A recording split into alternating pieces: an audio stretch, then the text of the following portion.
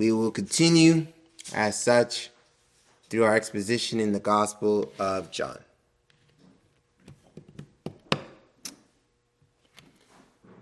Where we arrive now. We arrive now at chapter number 8. And we will now take and embark on what's considered to be the master's dissertation to the people. The reason why I say it's a dissertation is because last time we were here, by verses 1 through 11, well, granted, John 7:53 to 11, John 53 to chapter 8, verse 11, we come to take upon an adage that historically some have found fault or criticism or various debates as to its placement. And the manuscripts of where they placed the adage, considering what transpired in the temple that day, as to the importance of it, I believe Pastor Jason brought a very good point about the apostolic spirit that's contained in that passage.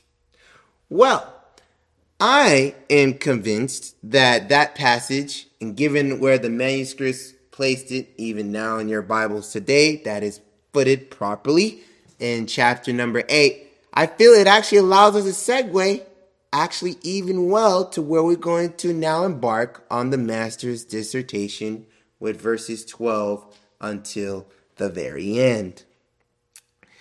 And it's a dissertation because by verse number 12, we have a thesis. We have an axiom of which, provided from this proof and axiom, the Lord then goes on and provide proofs and evidential data. And then by verse 58, we come to a conclusion. Now, with one's soteriology, which is the study of salvation, you can have your viewpoint skewed when you take upon this adage in this text. But whether you are Arminian or Calvinist, universally, there are a lot of ideals that they come to a agreement upon. Therefore, through this, where we're going to embark today, we will be looking at verses 12 through 20. Though, I want to make you aware and note, verses 12 to 29 is the proper introduction, the complete aspect thought to this introduction of his thesis. But for the sake of time, we will stop at verse number 20. Thus then, hear now the reading of God's holy word, John 8, verses 12 through 20. Then Jesus spoke again to them, saying, I am the light of the world. He who follows me will not walk in the darkness, but will have the light of life. So the Pharisees said to him, You are testifying by yourself. Your testimony is not true. Jesus answered back and said, Even if I testify about myself, my testimony is true. For I know where I came from and where I am going. But you do not know where I come from or where I am going. You judge according to the flesh, but I am not judging anyone. But even if I do judge, my judgment is true, for I am not alone in it, but I am the Father who sent me. Even in your law it has been written that the testimony of two men is true. I am he who testifies about myself, and the Father who sent me testifies about me. Amen. So they were saying to him, Where is your Father? Jesus said, You know neither me nor my Father. If you knew me, you would have known my Father also. By verse 20, these words were spoken in the treasury as he taught in the temple, and no one sees him because his hour had not yet come. Shall we now look to the Lord our God in prayer? Father, we do thank you for this day that you've given us, Lord, and those who are able-bodied and able to be here to give a lending ear, Lord. We say thank you for such amenities that we, in such mercies, we cannot thank you enough. After now taking on the means of grace of which we have made our prayer supplications known to you, have the word being read, we've now come to this aspect, which is the preaching of your word. So be with thy servant as he teach and feed your sheep, and be with them and let them have a childlike love and a willing mind to receive your word. And knowing this, that now as our Lord provides the doctrines to which the church can rest her head upon, we have more clarity to understand full and well the will you have for the world. It was done perfectly by your Son. It's in Christ's holy and precious name we pray. Amen. So,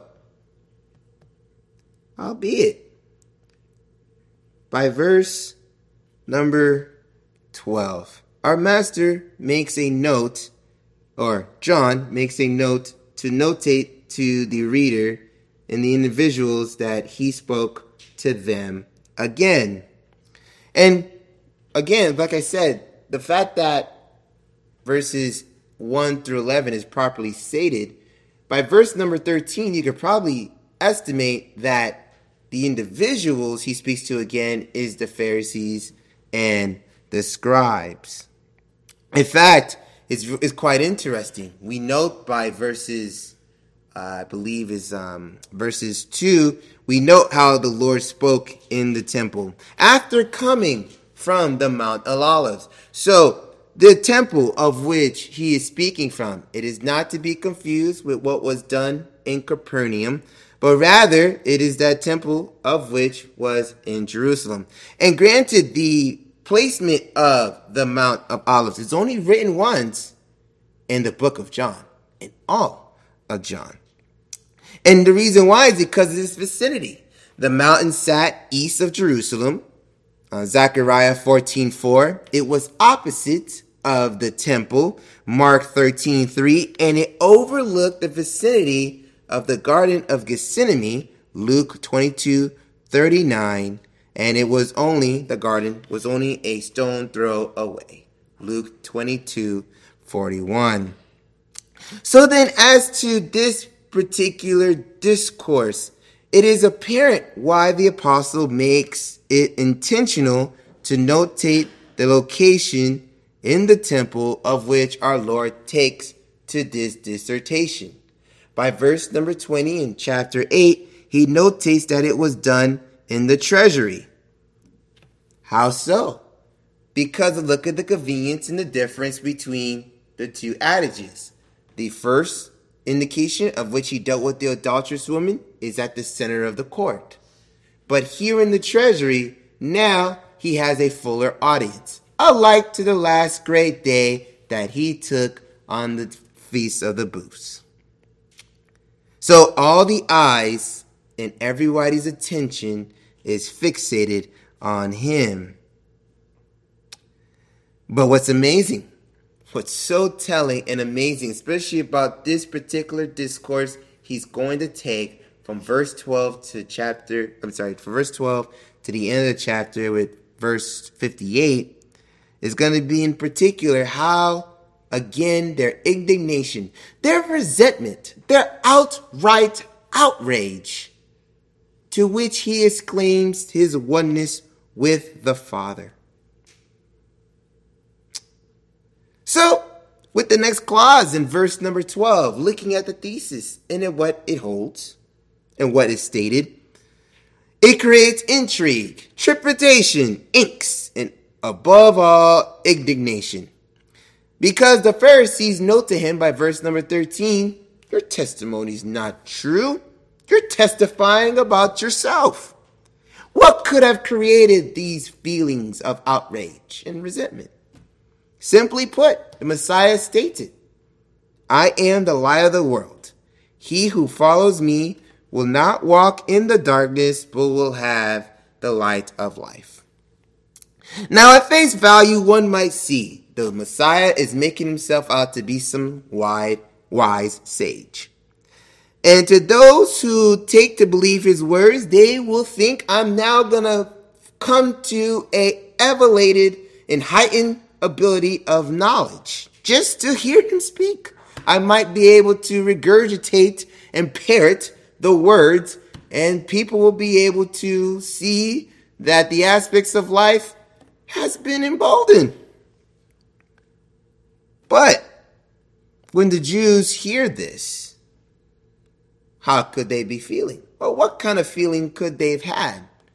The Pharisees explained, "You are a liar." In fact, this adage is somewhat similar because in speaking about being a light to the world, and not in this particular rhetoric, but in the proposition of it, in chapter 7 by verse 35, they were kind of contraried in terms of where he tends to go. Do you recall? And I use a break here. Is he not intending to go to the dispersion among the Greeks and teach the Greeks, is he? You see, in their mockery, they could have just said, well, he crossed the sea and fix him a seat amongst the Greeks in other parts of the world not known to us and teach and dwell with them. Why, yes, that's what he clearly intends to do. See, you're not anything special in regards to your seat amongst the kingdom. You were given a job, but clearly you failed at it. So now I have come and I'm going to write the proper work that I have been entreated to do. You see, as the Messiah denotes himself as the light of the world, Christ in his humanity is illuminating his glory. As a human being, it is very difficult to believe someone can take what we've seen through metaphysics and what we just know as normal aspects of life and shapeshift them. Again, to be there and to see 5 loaves and 2 fish multiply to feed many, that's not normal. To walk on water, that's not normal. Such signs and wonders are not something that the normal human being can do. So the aspect of him to just tell them plainly that here I am to serve as a way out of darkness, he entreats you to believe. For him embodying the light that comes into the world, he shows how much darkness is in it. In fact, Christ's divinity is so apparent, we as individuals are overwhelmed that when we are moved by the Spirit, we are fixed to obey him. And what is the promise of that obedience? Eternal life. Evident here is properly known. I bring you first, John 1, 4 through 5. In him was life, and the life was the light of man. The light shines in the darkness, and the darkness did not comprehend it. More evidence, John 3, 19 through 21. This is the judgment, that the light has come into the world. And men love the darkness rather than the light, for their deeds were evil. For everyone who does evil hates the light and does not come to the light for fear that his deeds will be exposed. But note by verse 21, but he who practiced the truth comes to the light, so that his deeds may be manifested, having been wrought by God. And note the totality here. As Jesus now comes, and you are obedient, and that promise of eternal life is then made. Note what he states. John 5, 21 through 24, but I want your attention to see the context of it in its tonality by verse 24. Truly, truly, I say to you, he who hears my words and believe him who sent me has eternal life and does not come into the judgment, but pass out of death into light. I will use Calvin now to assist me in trying to segue and make this properly known why this thesis is so important. Note what Calvin states here. Christ declares that he is the light of the whole world. For by this universal statement, he intends to remove the distinction not only between Jews and Gentiles, but between the learned and the ignorant, between persons of distinction and the common people. What the manner of obtaining the light is pointed out to us in Christ, we are condemned for our blindness. And everything else which we consider to be light is compared to dark, as if it was a very dark night. For Christ does not speak of what it is that belongs to him in common with others, but he proclaims his particular own estate. For though he is far removed from us from respect to his body, he daily sheds his light upon us by the doctrine of his gospel and the secret power of his Spirit. Yet we have not a full definition of this light unless we are illuminated. We are illuminated by the gospel and the Spirit of Christ, so that we may see in him what is hidden, the foundation of all knowledge and wisdom.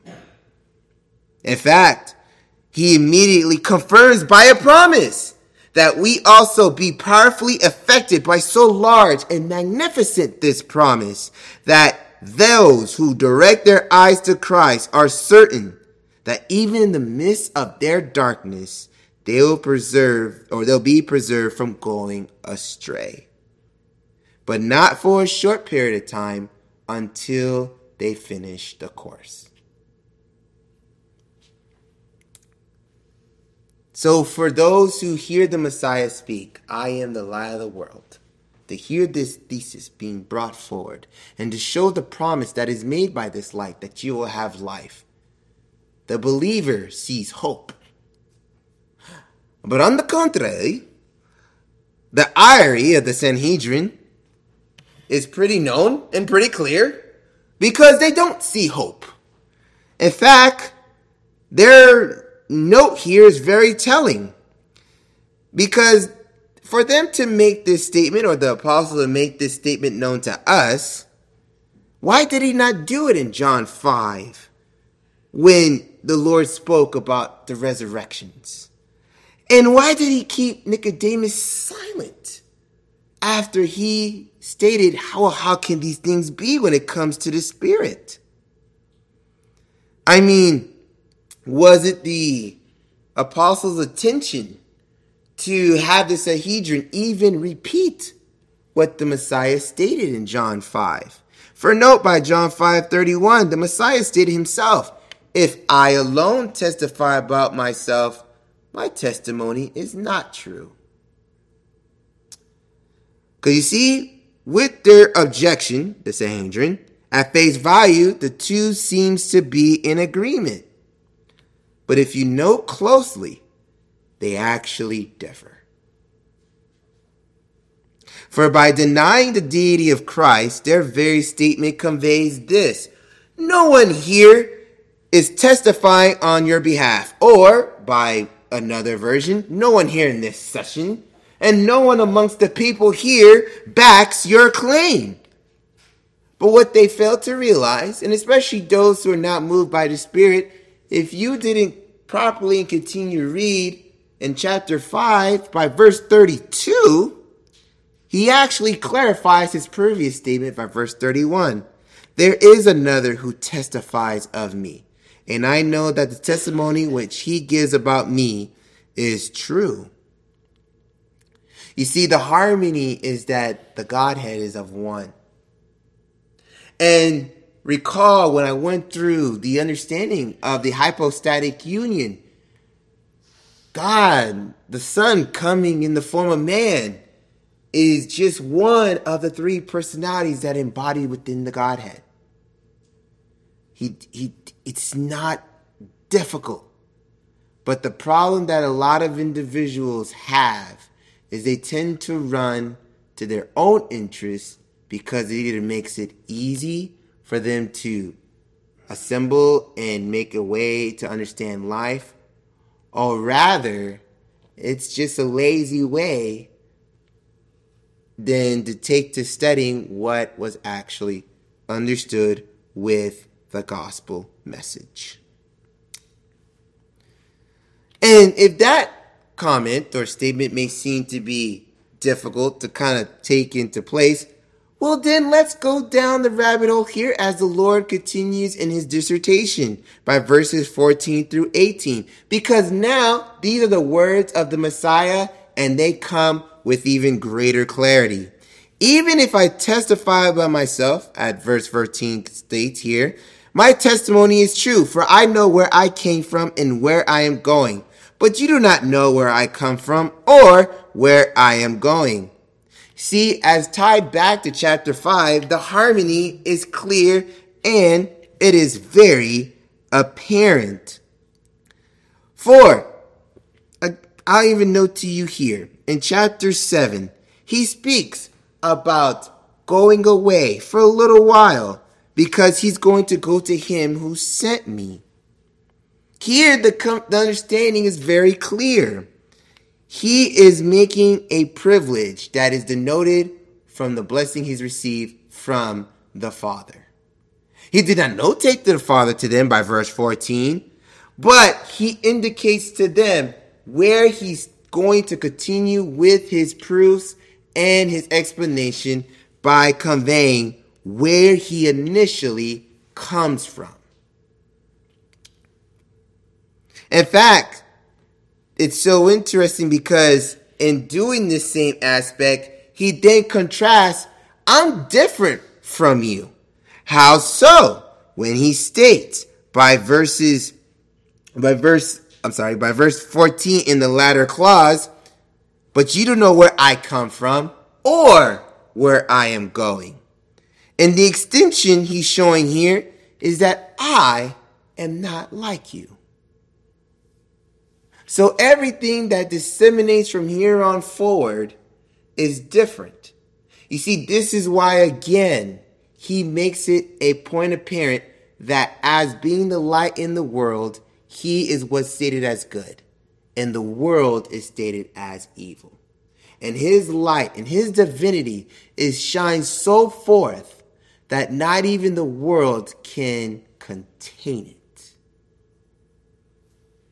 5 loaves and 2 fish, walking on water, healing a lame man. All these signs and wonders are conducted. And what transpires? Either you believe or you don't.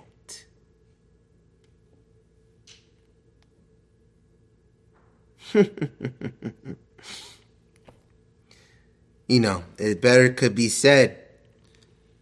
The Messiah could even denoted that you've grown at my human presence, for you have not directed your eyes to the heavenly glory that is bestowed on the Son of God. So therefore, to put this whole prospect and to understand verse 14 together, as it stems from verse 12, it's best explained that Jesus, the Son of God, possessed an authority which we as individuals cannot ascertain to, we cannot attain to, and better yet, we can't even perform. For in his note of where he came from, he is showing that I humbled myself for my time here on earth. Because there is a time set for me when I'm to be highly exalted. And there's no better honor to be highly exalted than to sit at the right hand of God the Father.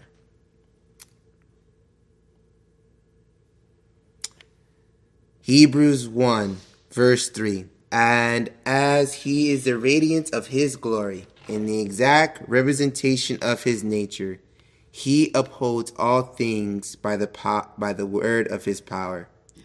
And when he made purifications of sins, he sat down at the right hand of the Majesty on high. So why? Everything comes with a reason. So why? Why was it necessary for the Messiah to sit at the right hand, endued in honor only bestowed to him, so that the name of Jesus every knee will bow, those on heaven and those on earth? Philippians 2:10. And because every knee bow, there is a conclusion and a finality to put this all into context. 1 Corinthians 15:25-28. So he puts all enemies under his feet. And that last enemy that must be abolished is death. For when he has subjected all these under his feet, he will say all things are put in subjection. And it is evident he is expected to put all things in subjection to him. And when all things are subjected to him, then the Son himself also will be subjected to the one who subjected all things to him, so that God will be all in all. That is the end. That's the conclusion. From the beginning, when he created the world, it was through him. So by the time we get to the end of the world, it is still through him. Nothing has changed. All that has transpired is the difference in time and how it to play its role in history. So you can choose, the individuals who can be listening here, you can choose which side of the fence you want to be at. The one who obeys and have a namesake of which you are associated with the carrying of the kingdom, or the one of which you only serve the purpose. And it was until a certain point in time, Jonathan Edwards said it well, your foot will slip. There is no ambiguity. It is very clear and it's very binary.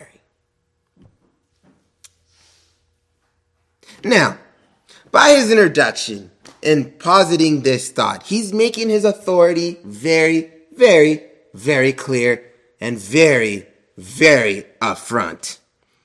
And he's stressing, again, you and I are not the same.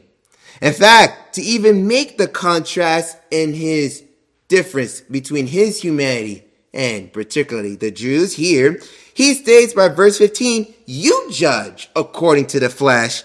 I'm not judging anyone.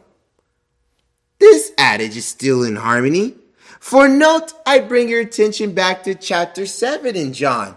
Note the hypocrisy he brings forward to the Jews. Remember, by verses 19 through 23, in what they consider to be their proper interpretation of the law, he closes his argument by verse 24 when he states, do not judge according to appearance, but judge with righteous judgment. You see, by verse 15 here in chapter 8, he's stating you judge because you do not have the Spirit. It's no different than how he explained it to them in chapter 7. Only this time he's taking to a different tonality, I don't doubt, but then also to a different use of words to stem for what he posited. I am not like you.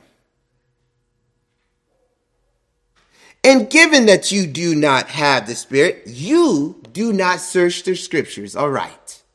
Oh, for no. You stated you search the scriptures because you think you have eternal life. But he states it's those same scriptures that testify of me. Because if you do search the scriptures, did he not say it well in chapter 7? You should be able to know if the teaching is of God or I teach of myself. And rather, it's interesting because in this particular contrast, one will see that when the Messiah states in his statement, I do not judge anyone, is he absolved from all judgment? No. You see, he's stating here, unlike you who takes judgments as to one who is a judge, or you want to be the quote unquote big opinion in the court of public opinion, I don't take to your assessment of how you judge. And I don't take to the way you do your rubric in terms of how you come to your judgment. Why? Because then by verse 16, when I do judge, my judgment is true. It's not false. In fact, I'm not alone in it, but I and the Father who sent me. The authority that Christ is arising from this is to show I come to do the will of the Father.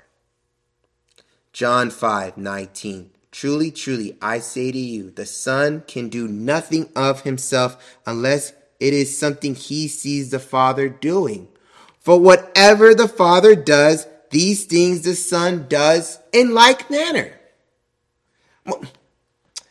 John 5:25-30. Just to give you even some more context.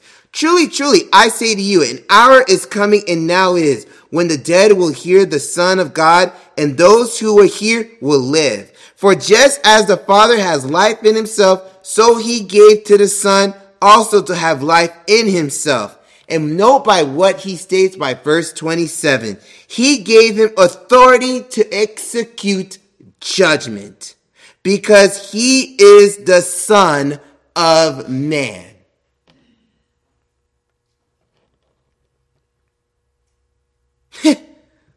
Don't marvel at this. Clearly, this is nothing new.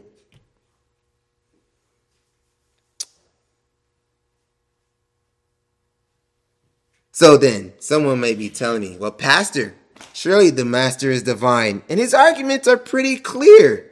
As to one who I believe is in the Spirit, why could not our Lord just state plainly to them, I am God?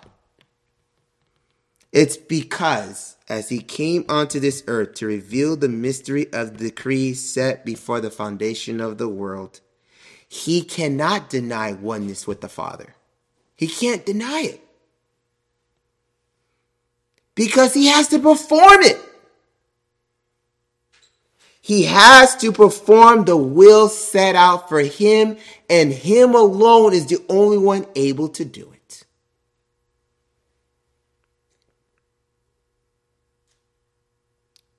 I finish in John 5 again here by verse 20 as it continues. For there is the hour that is coming in which all who are in the tombs will hear his voice and will come forth, those who did good deeds to a resurrection of life, and those who did bad deeds to the resurrection of judgment.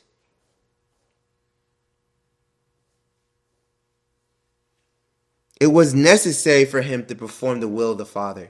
I just plainly stated to you. It was necessary by John 1:14. The Word then became flesh. Why? To see the glory of the Son as the only begotten of the Father. Colossians 2:9. In him dwells the Godhead bodily. Calvin even quotes and states here, the reason is that his divinity was concealed under the veil of flesh. He brings forward his Father, in whom it was even more manifest.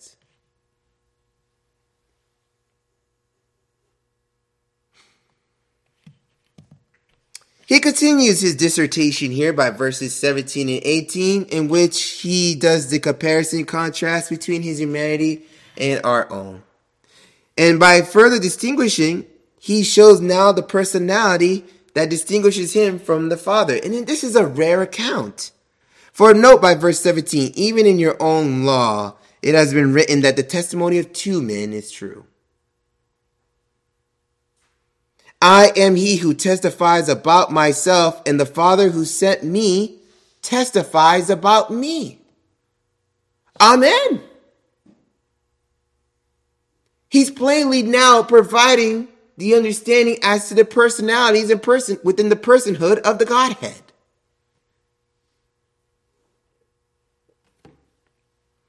Now, for the higher critical scholars, this is a schism, for they would denote he is testifying about himself. But do they understand the context?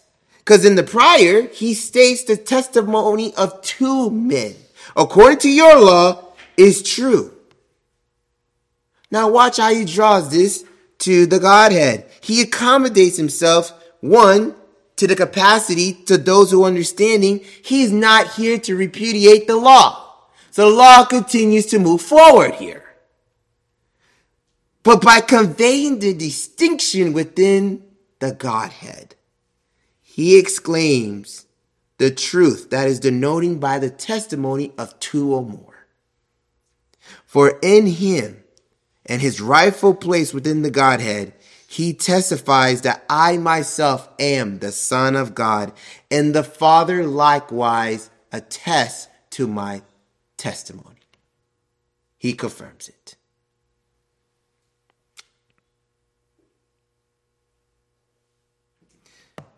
In John 1, 32 to 34, our Lord takes to beginning his ministry, in which John the Baptist denotes the testimony of him.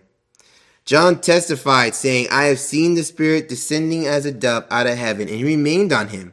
I did not recognize him, but he who sent me to baptize in water said to me, he upon whom you will see the Spirit descending and remaining upon him, this is the one who baptizes in the Holy Spirit.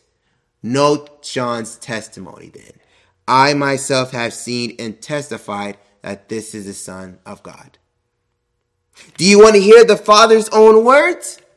Matthew 3:16, Mark 1:10 through 12, and Luke 3:21 to 22. After being baptized, I'm reading the version of Matthew here, Jesus came up immediately from the water, and behold, the heavens were open. He saw the Spirit of God descending as a dove and lighting on him, and behold, the voice came out of heaven and said, this is my beloved Son, in whom I'm well pleased.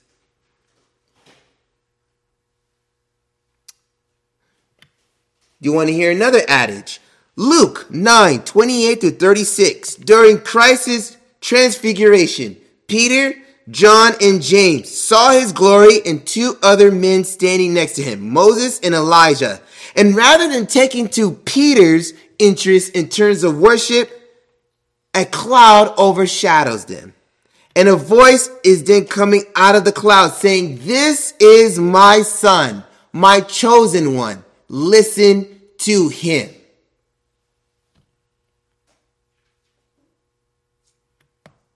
He's showing to them, I'm here. Remember, Moses looked forward to this day. The prophets look forward to this day when he resided in the flesh. To the point when Moses was leading the people out of Israel, he would not allow him to see his pre-incarnated state, of which he had to hide him in the cleft of the rock, because to behold his glory in that estate, Moses would have died. So now they are given the God-man and the veil of flesh. And he stands here to tell us that he has come. And as we are privy to hear the Father speak, especially given that Christ is the indwellment of the Godhead, the Jews still couldn't see it. For by their response and the continued indignation of him who the Father has begotten, they state and retort, well, then where is your Father? By verse number 19. So does our Lord answer them? Or does he take to the approach in how he answered those who returned back after they were fed in chapter 6? Note his statement. You neither know me nor my Father. If you knew me, you would know my Father also. You see here clearly the Messiah is showing not only the distinction in terms of signs and wonders to which he performed in his humanity. It's not just in the sheer fact that he's been installed and endued with a privilege not understood and known to man, but also he's not subservient to any man. You want to take some notes? John 2:24-25. Jesus was not entrusting himself because he knew all men. He knew himself what was in man. And it's a note, the Jews did not care. For by their adage of where is your father is not a plaintiff to tell us more. It was a matter of being flippant. For if they knew, like Moses, understood and waited for that day to meet him, well then, when the Messiah states, who do you think that I am? They should have answered like Peter. Well, in Matthew 16, you are the Christ, the Son of the living God. And by the Messiah's own blessing, he states, blessed are you, Simon. It's because flesh and blood did not reveal this to you. My Father who's in heaven did. Well, how about John the Baptist? Behold, he claimed him to be the Lamb of God who takes away the sin of the world. Remember, John 1:29? But then how about as he had his discussion with his own disciples, John gives even more clarity in John 3:33-35. The Baptist states, what he has seen and heard, and of that he testifies, and no one received his testimony. He who has received his testimony has set his seal to this, that God is true. For he whom God has sent speaks the words of God. For he gives the Spirit without measure, and by verse 35, the Father loves the Son and has given everything all into his hand. Well then, Pastor, this is John the Baptist. This is Peter. It's pretty easy for them, right? Oh, okay. So you want to hear in regards to the oneness with the Father in terms of the commonality with people? How about Mary Magdalene, who was returning to the tomb to perform the works of the acts of purification, upon which the Messiah, upon dying here and being placed in the tomb, he resurrects, to which he responds to her by John 20:17. Do not cling to me, for I have yet to ascend to the Father. Go and tell the brethren, I ascend to my Father and now your Father, to my God and your God. That's what the Jews miss. Or so they thought. Or so they thought. Because in how they inquired about the Father and how he answered them, he wouldn't even entreat them to even name them by name. Why? Because when I first did it, you sought to kill me. John 5:17-18. He states, my Father is working until now, and I myself am working. And then for this reason, the Jews were seeking him all the more to kill him. Not only because he broke the Sabbath, because he was calling God his own Father, making himself equal with God.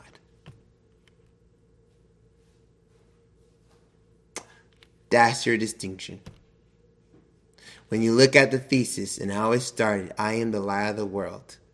And those who come to follow me will understand that you are being shepherded away from this world of darkness.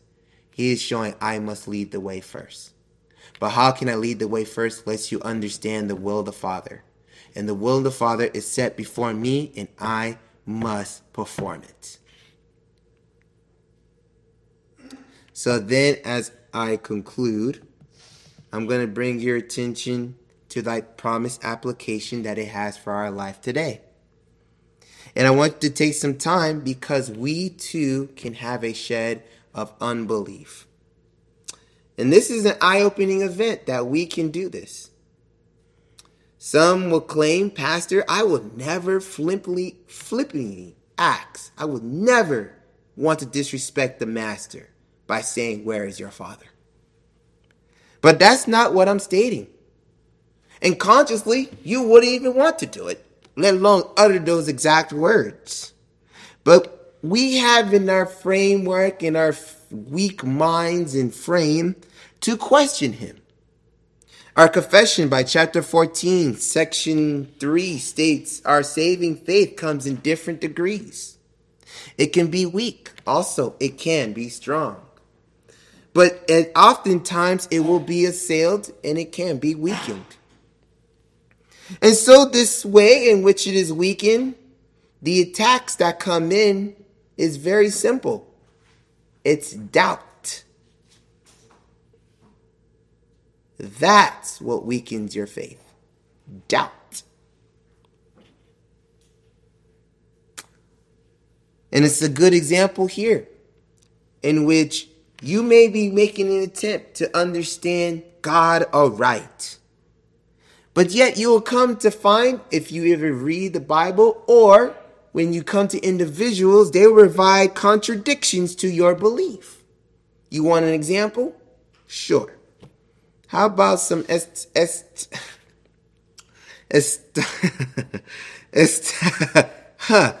about certain core issues that come to attack the fundamental truths of Christianity? I apologize. My voice is a little dry here. And of these truths, in particular, when doubt comes in, it can prove your faith to be worthless. So much so, you'll still be in your sins. Because if certain core fundamentals in Christianity did not transpire, go and look at the grave. Go to the cemetery. Look at your loved ones. Because if they have fallen asleep in Christ, or so you thought, in the doubt of certain proper truths that have been installed by a work done by the Messiah did not come, they're never going to arise. They have no hope. They died in their sins too. And then us, we who are living today, we call ourselves Christians. When doubt arises, it's no wonder the humanists will attack us. In fact, sometimes they should even have pity. Wow, you guys are just easy believism.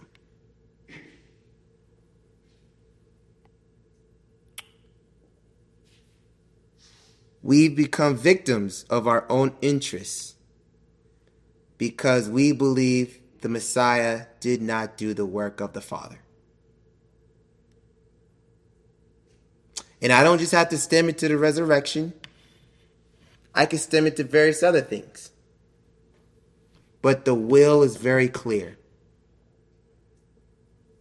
To negate on one portion of the work of the Messiah is to negate the fact that he did not come to completely do the will of the Father. I bring your attention to Matthew 16 and 17 again. Because in that same note, it was Peter who told the Messiah, "You are the Christ, the Son of the living God." So even in his state of grace, Peter stated aright, and the Messiah blessed him. But note, I did not continue towards the latter portions of that adage. Because note what happens as it continues in Matthew 16. Jesus began to show the disciples the will of the Father. What was the will? That he must go to Jerusalem, suffer many things from the elders, the chief priests, and the scribes, be killed, and raised on the third day. So what does Peter do after hearing the will of the Father for the Messiah? Do you think he just celebrates and says, "All right"? No. He rebukes the Messiah. In fact, in Mark 8, towards the later portions of it, he even gives the inclination to pull him to the side and say, "What are you doing?" But note what the Messiah does. Because in Mark 8, Messiah looks at his disciples and then he looks at Peter. And Peter states as he's rebuking, "God forbid, Lord, this shall never happen to you." But turning back to him, he says, "Get behind me, Satan. You are a stumbling block to me, for you are not setting your mind on God's interests, but of man's. Weren't Peter's intentions good?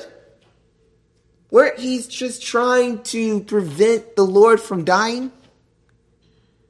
I mean, he didn't want him to die, right? Upon the time when the Sanhedrin sends the officers, a fleet and battalion full, to come and arrest him, it was Peter, which was revealed here, and what we're going to learn in the Gospel of John, but in the other Gospels, it's like one of his own. He drew his sword and struck the servant in the ear. But what does our Lord state to Peter? I mean, Peter's intentions were good, right? The Lord states, put the sword into the sheath. The cup which the Father has given me, shall I not drink it? Or, how about Matthew 26, 53 through 54? He states here, or do you think I cannot appeal to my Father, and he will at once put at my disposal more than 12 legions of angels?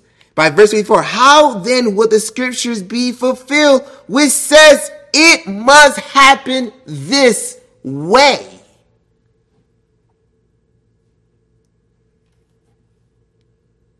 So if we heed the words of our Lord and believe him, we understand what he stated in that same hour, according to Luke's account in chapter 22, verse 51.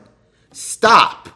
No more of this. That's a tell to us that when the Messiah says something, he comes with backing. The will of the Father must be performed. Your feelings, how you feel that day, unfortunately, I'm here to tell you, if it's not going to bring the will of the Father, it does not stop. It is going to happen the way he said it's going to be performed. The only problem is you had doubt creep into your mind, and therefore it's become a stumbling block for you.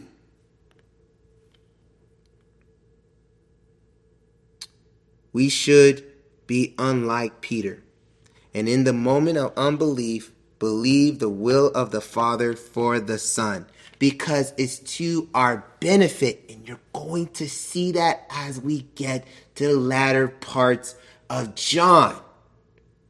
That eternal decree before the foundation of the world was set so that he can bring his own back into the fold.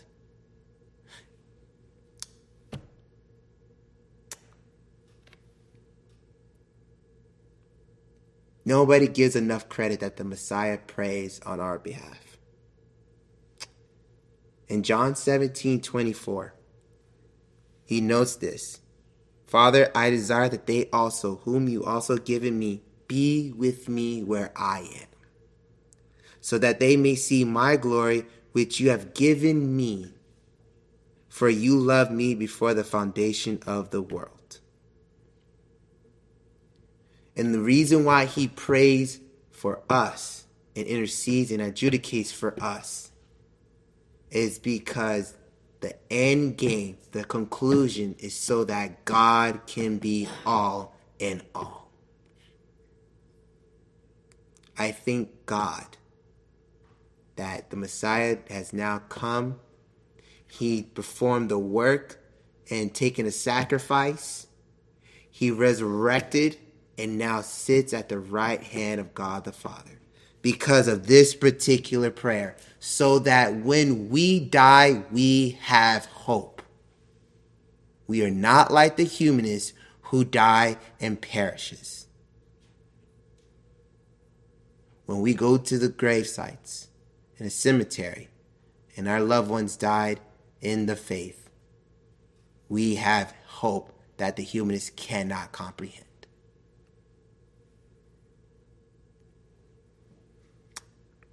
Shall we now look to the Lord our God in prayer?